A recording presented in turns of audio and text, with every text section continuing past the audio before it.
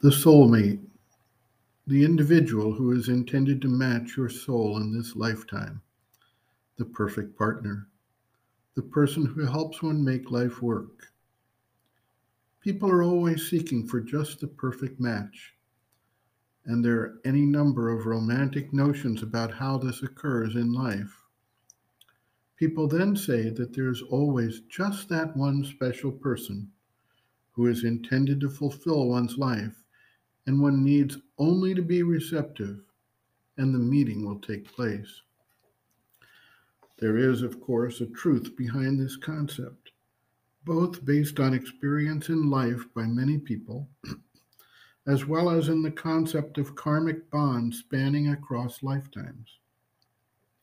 The question, however, arises whether the existence of a soulmate warrants all of the things that come along with that relationship if one is fixed on attaining results in yoga in this lifetime.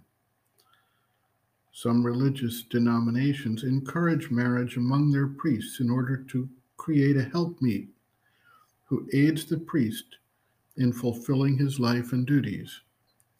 Some encourage marriage among devotees with the idea of living a devoted life while developing and maintaining a family experience.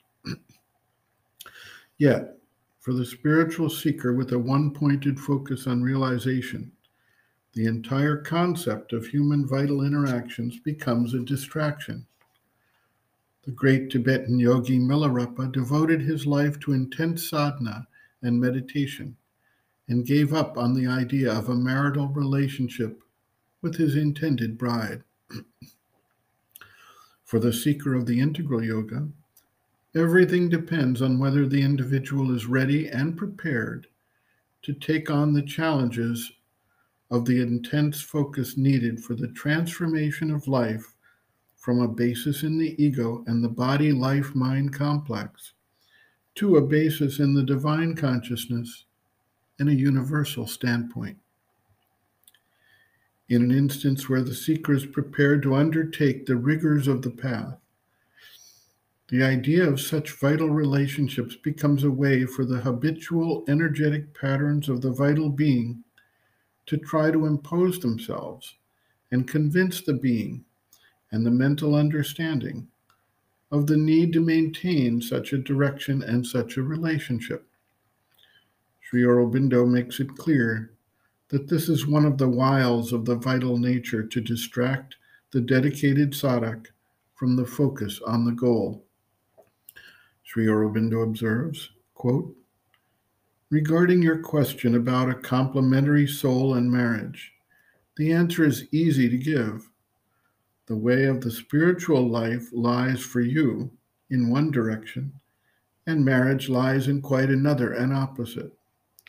All talk about a complementary soul is a camouflage with which the mind tries to cover the sentimental, sensational, and physical wants of the lower vital nature. It is that vital nature in you which puts the question and would like an answer, reconciling its desires and demands with the call of the true soul in you.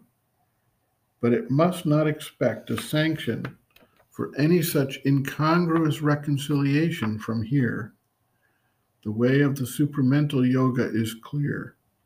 It lies not through concession to these things, not, in your case, through satisfaction, under a spiritual cover, if possible, of its cravings for the comforts and gratifications of a domestic and conjugal life, and the enjoyment of the ordinary emotional desires and physical passions, but through the purification and transformation of the forces which these movements pervert and misuse. Not these human and animal demands, but the divine Ananda which is above and beyond them, and which the indulgence of these degraded forms would prevent from descending, is the great thing that the aspiration of the vital being must demand in the sadhak. End quote. Reference, Sri Aurobindo, Integral Yoga, Sri Aurobindo's Teaching and Method of Practice, Chapter 10, Difficulties in Transforming the Nature, Sex, pages 299 to 308.